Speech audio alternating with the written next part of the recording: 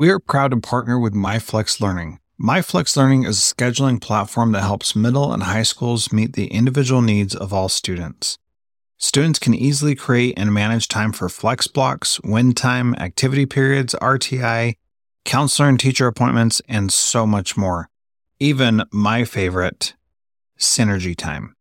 And with its built-in accountability tool and reporting features, MyFlex Learning solves your challenges around getting kids where they need to be and understanding how flex time is spent. Make flex time work for you. Visit myflexlearning.com/BE to learn more and receive $500 off your first year. That's myflexlearning.com/BE. This B Podcast Network show is presented by iExcel.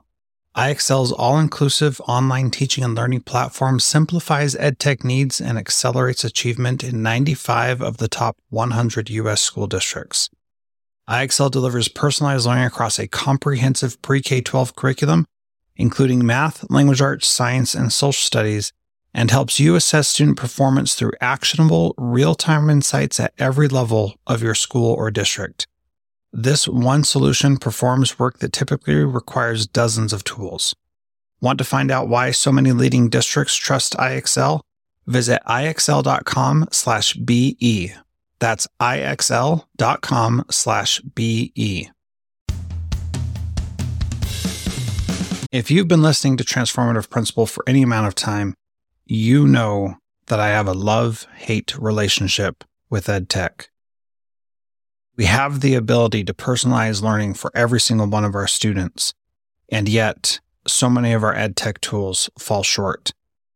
We need our technology to do more for us. That's why it's so important for me to know that iExcel provides true personalized learning across the entire pre-K-12 curriculum, and that it's proven to benefit all student populations, including English language learners and students in special ed programs.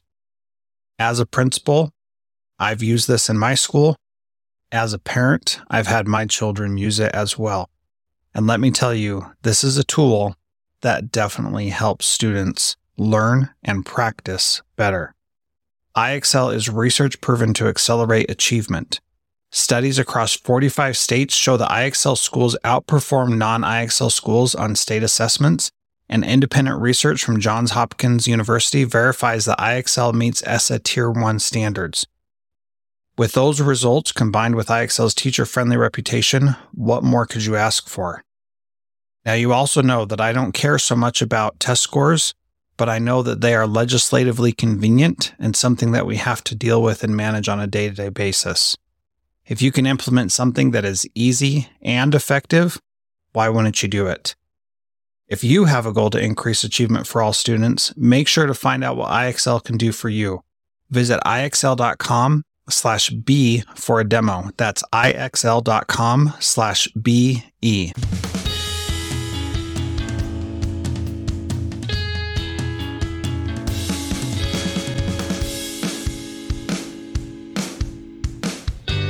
Welcome to Transformative Principal.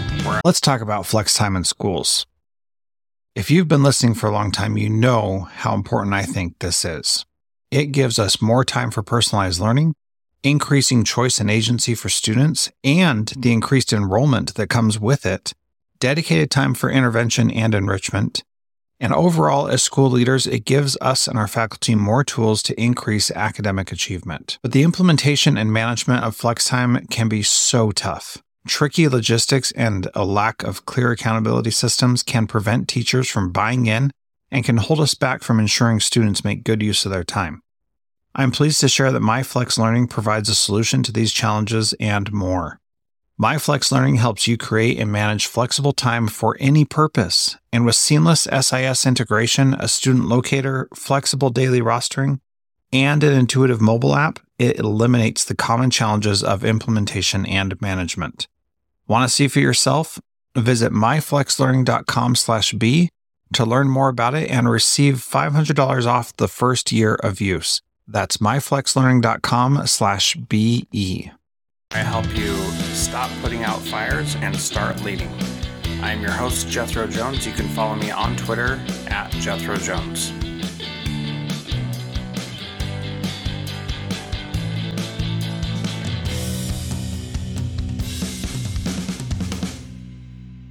Welcome to Transformative Principal, a proud member of the B Podcast Network. I'm so excited to have you join us today. I'm your host, Jethro Jones, and I'm excited to have Matthew Ebert on the program today. He is a human-centered leader with 20 plus years of experience in education, primarily focused on school leadership in urban settings. Matthew's consulting is grounded in his experiences as a teacher, director of academic innovation, academy leader, and a decade of successful leadership as a public charter school principal. Throughout his leadership tenure, Matthew has developed teams that exceed expectations, consistently achieving strong results. He is committed to cultivating healthy work and learning environments in which individuals feel seen, heard, and valued. In addition to helping team members consistently attain their personal and professional goals, Matthew has facilitated dramatic and consistent growth in student achievement in both Baltimore and Boston in metrics focused on academic achievement and school climate. Matthew's leadership is based in the idea that we are all here to take care of one another. Matthew, welcome to Transformative Principal. So glad to have you. Thank you so much for having me on, Jethro. So what's the big takeaway for you from our conversation today? That if we want to make schools into long-term, successful, joyful, human-centered communities, we need to prioritize how we take care and how we empower the adults who work there. Very good. I think for me, the big takeaway, Matthew, is I really like what you said about care versus accountability and how while those may seem diametrically opposed, they're really not. And so that's a good thing. The other one is you touched on, we didn't talk too much about this, but you touched on one of my pet peeves, which is when people say that our school is like a family. And if you read the research about mind development by Ryan Gottfredson in the book, The Elevated Leader, which I interviewed Ryan on this program, one of the things that he says is that people who are at Mind 1.0 say this is a family and we're all here and we belong. Mind 2.0 is this is a team, but Mind 3.0 is we provide value to everyone around us and we lift each other up. And I think that is really powerful. And that's really what you describe throughout our conversation today. So I look forward to having this conversation with you, and we'll get to that interview with Matthew here in just a moment. So, Matthew, let's start out by talking about how you created this culture in your school where staff felt valued and empowered. Yeah, so I think the first thing to know is that there's things to do when cultivating a culture of care and things to avoid. Right? Creating any kind of intentional culture needs to be ongoing, authentic, and accept the fact that it's going to be messy. So the things that we did intentionally were creating my schedule to have one-on-one meetings with all of the staff, weekly, bi-weekly, or monthly, so that we could share and talk. And sometimes those things focused on being a first-year teacher and just trying to make it through the day without crying. Sometimes it focused on what it's like to be a working parent with small kids and balancing. And then over time, it built into instruction and relationships and who we are and living our values. So we did things like that. We did specific things like flattening our communication and making it more cohesive. We implemented a Slack as a school-wide communication tool so that we made all our communication in one place. Anyone who works in schools knows that it's not a communication system in schools, it's a miscommunication system. There's walkie-talkies, there's text threads, there's emails that are all unread. So we moved it to one place, and that really flattened it and democratized folks' voices, because creating culture of care means empowering and amplifying teacher voices. So I think those pieces were really important. In terms of things to avoid, we really focused on avoiding performative care. An appreciation week is nice, but not if it's not followed up with every single interaction being mindful and showing folks that you value them. Happy hours are fine, but sending the message that we need to be together after school isn't the right strategy. We want folks to be present at work when they're there and present at home so they can come back to work being whole. That I like that last one especially because that is something that I've thought about a lot. One school I was at, we did happy hours pretty regularly, and it always felt like this awkward thing of, do I have to go if the principal's going to be there? Do I have to show up? Am I going to get, demerits if I don't show up or something like that? And I just think that's like That's totally true. Be present when you're there and be present with your family when you're not there. And one of my big things is about homework, that it's unethical for us to give homework because we shouldn't be telling families how they should be spending their time. And anytime I bring that up, I talk to teachers and say, "Would you like me to give you work to do outside the school day?" And they're like, "Well, I already do a ton of work outside the school day." I said, "I know, but I don't tell you that you need to do that." And there's a big difference there. Yeah. So tell me about Slack. I tried using Slack as a school-wide communication tool. My big problem with Slack was that Slack is designed for people who are at their computers pretty much all the time. And Slack only lasted a very short pilot in my school because I did not want teachers to be having anything feeling like they needed to be at their computers. So tell me a little bit how that worked. Absolutely. And I think like any mechanism or implementation, like it's all in the groundwork, right? So from the one-on-one meetings, from those conversations and buy-in, from watching things, we needed to find a way to streamline and make communication more cohesive, and also to reduce things that didn't need to be done the same way anymore, right? So my last year, after 10 years, we had 6 staff meetings for the whole year. That was it. And one of the major reasons was Slack. So yes, 100% agree. It's designed for a different reason. But if you allow the freedom for folks to use it as they need, it becomes a very different tool, right? So one of the big strategies we use to, create a sense of ownership and wellness and retain good folks is autonomy. So Slack was there with multiple channels. If you needed help with a student, you slacked on admin and it went to somebody's phone or somebody's watch, not mine. I can't deal with that noise. Or their computer. If you needed a bathroom break, it went to that channel. And there were things that you didn't need to look at every day. Honestly, I had most channels muted most of the day, except for the ones that I needed. So instead of having a walkie-talkie and only the AP could get in touch with me, I had 20 sets of eyes all over the building. And I think folks saw that value. And there were some folks who barely ever used it because they didn't need it. And that was okay too. The last piece I'll share about it was that this virtual space became this place of like hilarious community. You and I both know there's no one funnier than teachers, maybe nurses, but their stories are the best, right? And this team building, it happened in this virtual space on Slack on random. People getting into the arguments about which peanut butter is the best or which apple is, or some hilarious thing kids said and what it led them to think about. And so folks saw the value in Slack. And we also had conversations about not needing to and turning it off, and how it allowed folks to have continuous meetings even when they weren't in the same place. So the way I really describe it is that it turned us into a team. And if you think of football, it allowed us all to see the same field at the same time. But I hear you. Getting folks to do a new thing or build a new thing is hard. It worked in our space because people understood and saw the value, and it integrated the rest of the systems instead of becoming another add-on. Yeah. And one of the things I really like that you said there is the idea of continuous meetings, that when you say it like that, like we need a better name for that because that doesn't sound great, right?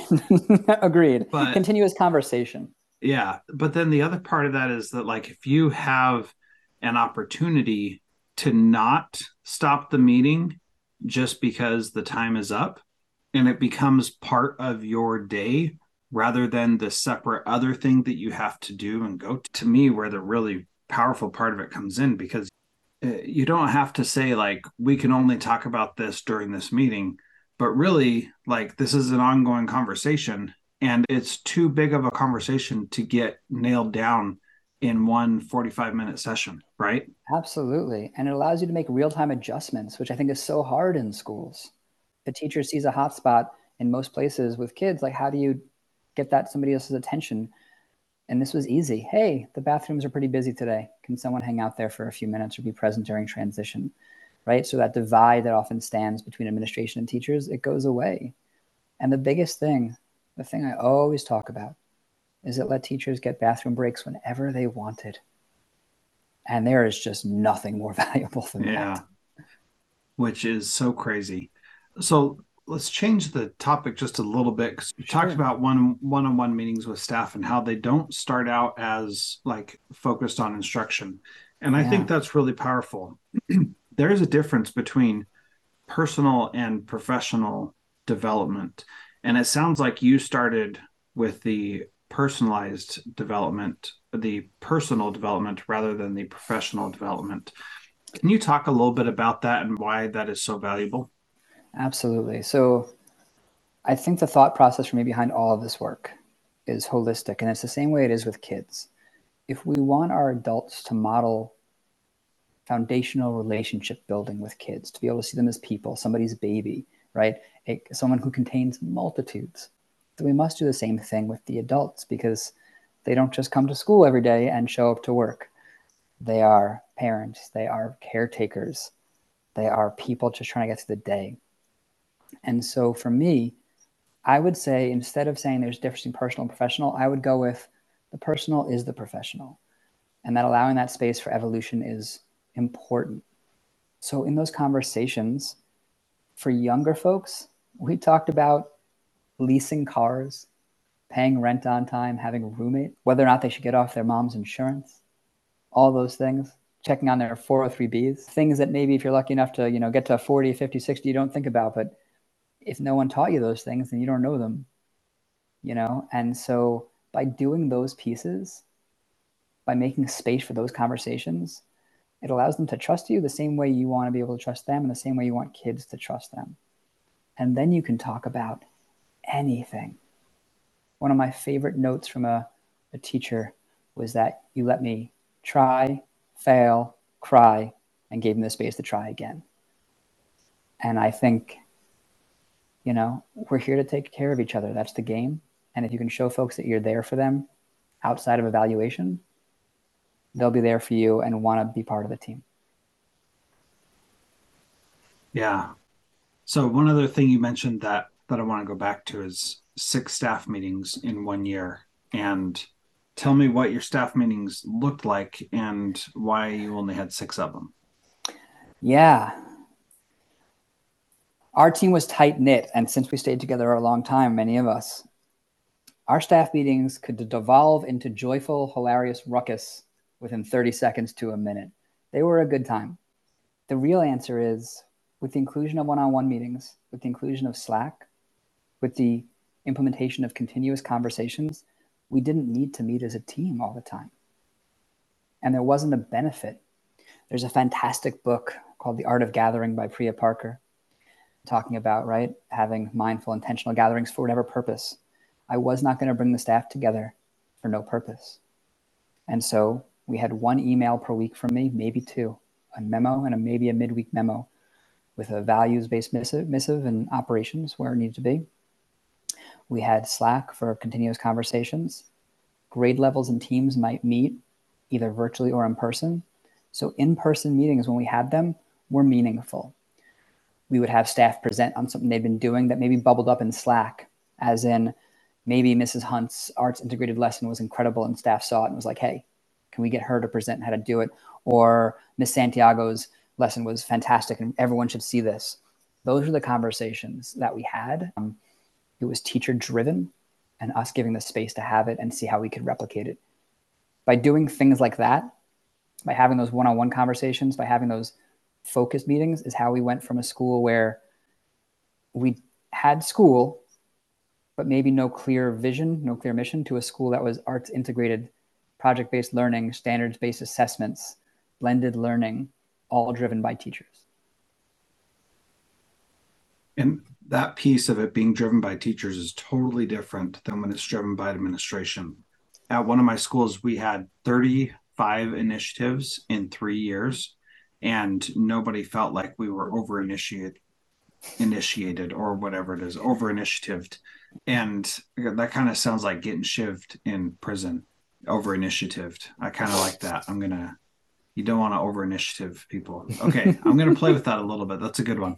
The thing that was so powerful was that everybody felt like they weren't being forced to do things because it wasn't coming from administration. Those I think there was maybe one or two of those initiatives that came from administration where I was like, this is something that we really need to do. And it was just so powerful to see people say, no, actually, this is what we need to do next. And that's a really powerful thing when teachers feel like they can say that and then they actually get to do it. And I love that. Absolutely. And, you know, what I'll share is that everything we did was a slow rollout, right? We'd pilot in a space, we'd test it Mm-hmm. out, we'd bring it to the group for discussion, we'd iterate and move forward. Some things didn't work, and that's okay. Yeah. And it is okay when things don't work out, especially when it's just I'm trying an experiment as opposed to I have to do this thing because my principal told me and I don't Yeah. even believe in it. Yeah. I think the value is that we talked about all those things. Mm-hmm. The standards based grading came from two teachers, one for a one on one conversation, and one wrote in their. So each month I had the staff, instead of me write a memo, one person per year wrote a memo each month. And about our kids not thriving in high school as freshmen, sent into these really competitive high schools. And then some of them were just not thriving. And we knew that the grades were not an accurate reflection of their actual reading and math abilities, because grades are so much more than just reading and math and science. And so when we recognized that and they wrote about that and talked about that, well, then we piloted standards based grading in a classroom or two. Then we talked about it. Then we made a 1.0. Then we made a 2.0, and we just kept trying to get better, which is what school should be about. Yeah, and so often though it's not. And it's about being compliant and, you know, just doing the things that you have to do because the district says so or whatever. And that can be really Absolutely. challenging. It And is stifling. yeah, and I think it's important to know also that you were in a charter school where the Yes. accountability often seems much higher because it seems like it's easier for you to be shut down for poor performance. Yeah, I think there's a couple of notes that I always share with folks because I don't want anyone to think I'm comparing apples to apples. So, one, I led a very small public charter school in Baltimore City, right? And that has its pros and has its cons. What I'll share though was, we're a Title I school. We were a lottery. We took from all over Baltimore City with no preference given location wise. And we had a mix of human beings, a mix of kids from all over. In my time, in my 10 years, we got renewed twice by Baltimore City, which is how it works, which is different than a lot of other school districts for charters. We got a 5 year and an 8 year renewal. Those were the highest amount of renewals you could get, the longest number of years that we could get. And I think the way we did it speaks to that you can do things differently, that you can focus on innovation instead of compliance, that you can focus on adults alongside kids, and that if you can retain high quality educators, you don't have to reinvent the wheel every year. And things will get better over time, but it's the long game. And you have to be able to lay that foundation and put in the work. Yeah, I like that a lot. So talk to me about care versus accountability because those seem like two opposite things. Yeah, I think somewhere in the language we get lost because they're not. My wife holds me accountable. She loves me. She cares about me. I hold my children accountable. I love them and I care about them. Schools are not families, they're teams. But just like hospitals, and maybe like sports, they're filled with humans whose personalities shine through all the time. And so we can care about each other. And if we can show each other and believe that we care about each other, then we can hold each other accountable. And it's not a dirty word. It's not about evaluation, because it can mean, instead of, hey, you're late today, hey, I noticed you've been late for a couple of days in a row. Are you all right? What's going on? What can we do to serve you? Because caring about each other doesn't mean being best friends. Caring about each other means, if I take care of you and you take care of me, then we better serve taking care of our children. It's funny you bring up the comment about somebody being late because I had a teacher who was always getting after kids for being late to her class, and she was always late to whatever meeting we had, IEP Yeah. meeting, faculty meeting, what have you. And it would have been so easy to throw her hypocrisy back in her face. And I was determined to not do it. And my assistant principal even was like, Jethro, she is always late. Sure. And every single time there's a kid late to her class, she like flips out. How are you not like throwing this back in her face? And I said, look, I don't care about tardies. Like, it's just not that big a deal. And we can get all bent out of shape about it, but we don't have to. We choose to. And in this situation, I want this teacher to know that I'm glad she's here at whatever thing we're doing. And so Yeah. I'm just going to say, I'm glad you're here. Welcome. No big deal when she says, I'm sorry for being late, because I don't know what's going on. And like, that was not a hill that I personally was willing to die on. And so I'm not going to go after her about that. Now, here's the really amazing thing. She was terrible as a teacher and was not doing a great job. I was very accountable about those things because I did care about that. And I knew she wasn't happy. And I had a lot of care. And I said, you look like you're miserable. Why are you still here? What are That's you right. still doing? That is accountability and that is care, right? Because if we care about each other, then we're honest. Mm-hmm. And I also wonder, right, like to your AP's point, and I get it. It's just like, yeah, but you want that person to model for the kids. When kids come in late to school and someone barks at them first thing, why are you late? Versus, I'm glad you're here. That's the message. But I'll also share that when I started being in charge, I cared a great deal about punctuality, too much. And it was a real pet peeve of mine that I was upfront about, but still cared too much about. And the place that I got to work at gave me the space to evolve and get better about that, to understand that like who I was at 30 was not who I was at 40, and my ability to see the whole picture changed because people gave me that space to see it. And I think that's how places get better. And I think we keep each other accountable over time. I was not the same person who came in to take over my school. I got better. And because I got better, the place got better. Well, and this is a really powerful point also about you knew that it was a pet peeve and you hopefully said, this is one of my pet peeves. Oh, up front. Yeah. Yeah. Yep. And so I've done that with a lot of different things, and some things I haven't done a good job with that on, and they would annoy me and I wouldn't know why and be able to articulate it. But man, let me tell you, once you say, this is one of my pet peeves and it always annoys me, then it changes the dynamic. And Absolutely. You're like, okay, now that I said it, I don't have to get as upset, number one. And number two, now that I've said it, everybody knows, and they can intentionally choose to do that just to get under my skin. And I've given them the recipe to do that. And I'm okay with that because, you know, maybe that's how they can have a little bit of control in their life, and that's okay too. Like, it's not the end of the world. That's right. Yeah. So my last question I like to ask is, what is one thing that a principal can do this week to be a transformative principal like you, Matthew? Stop going to meetings and start showing up in classrooms. Realign your schedule with your priorities. You want those folks in those classrooms to believe that you believe in them. Show up, be present, and be supportive. Yeah. I like that. That's a good one. All right. How would you like people to get in touch with you and learn more about what you do? Sure. So I'm active on social media, on LinkedIn, Ebert Educational Consulting, and on Instagram at Ebert Educational Consulting, and on Twitter at Ebert Education. And love to stay connected along with my website at eberteducationalconsulting.com.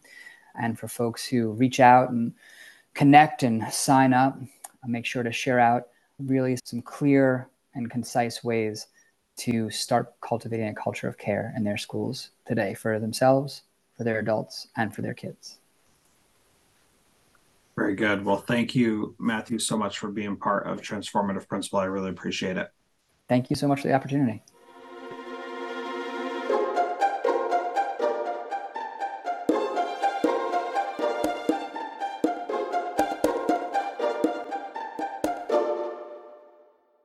Do you want to simplify your school's technology, save teachers time, improve students' performance on state assessments?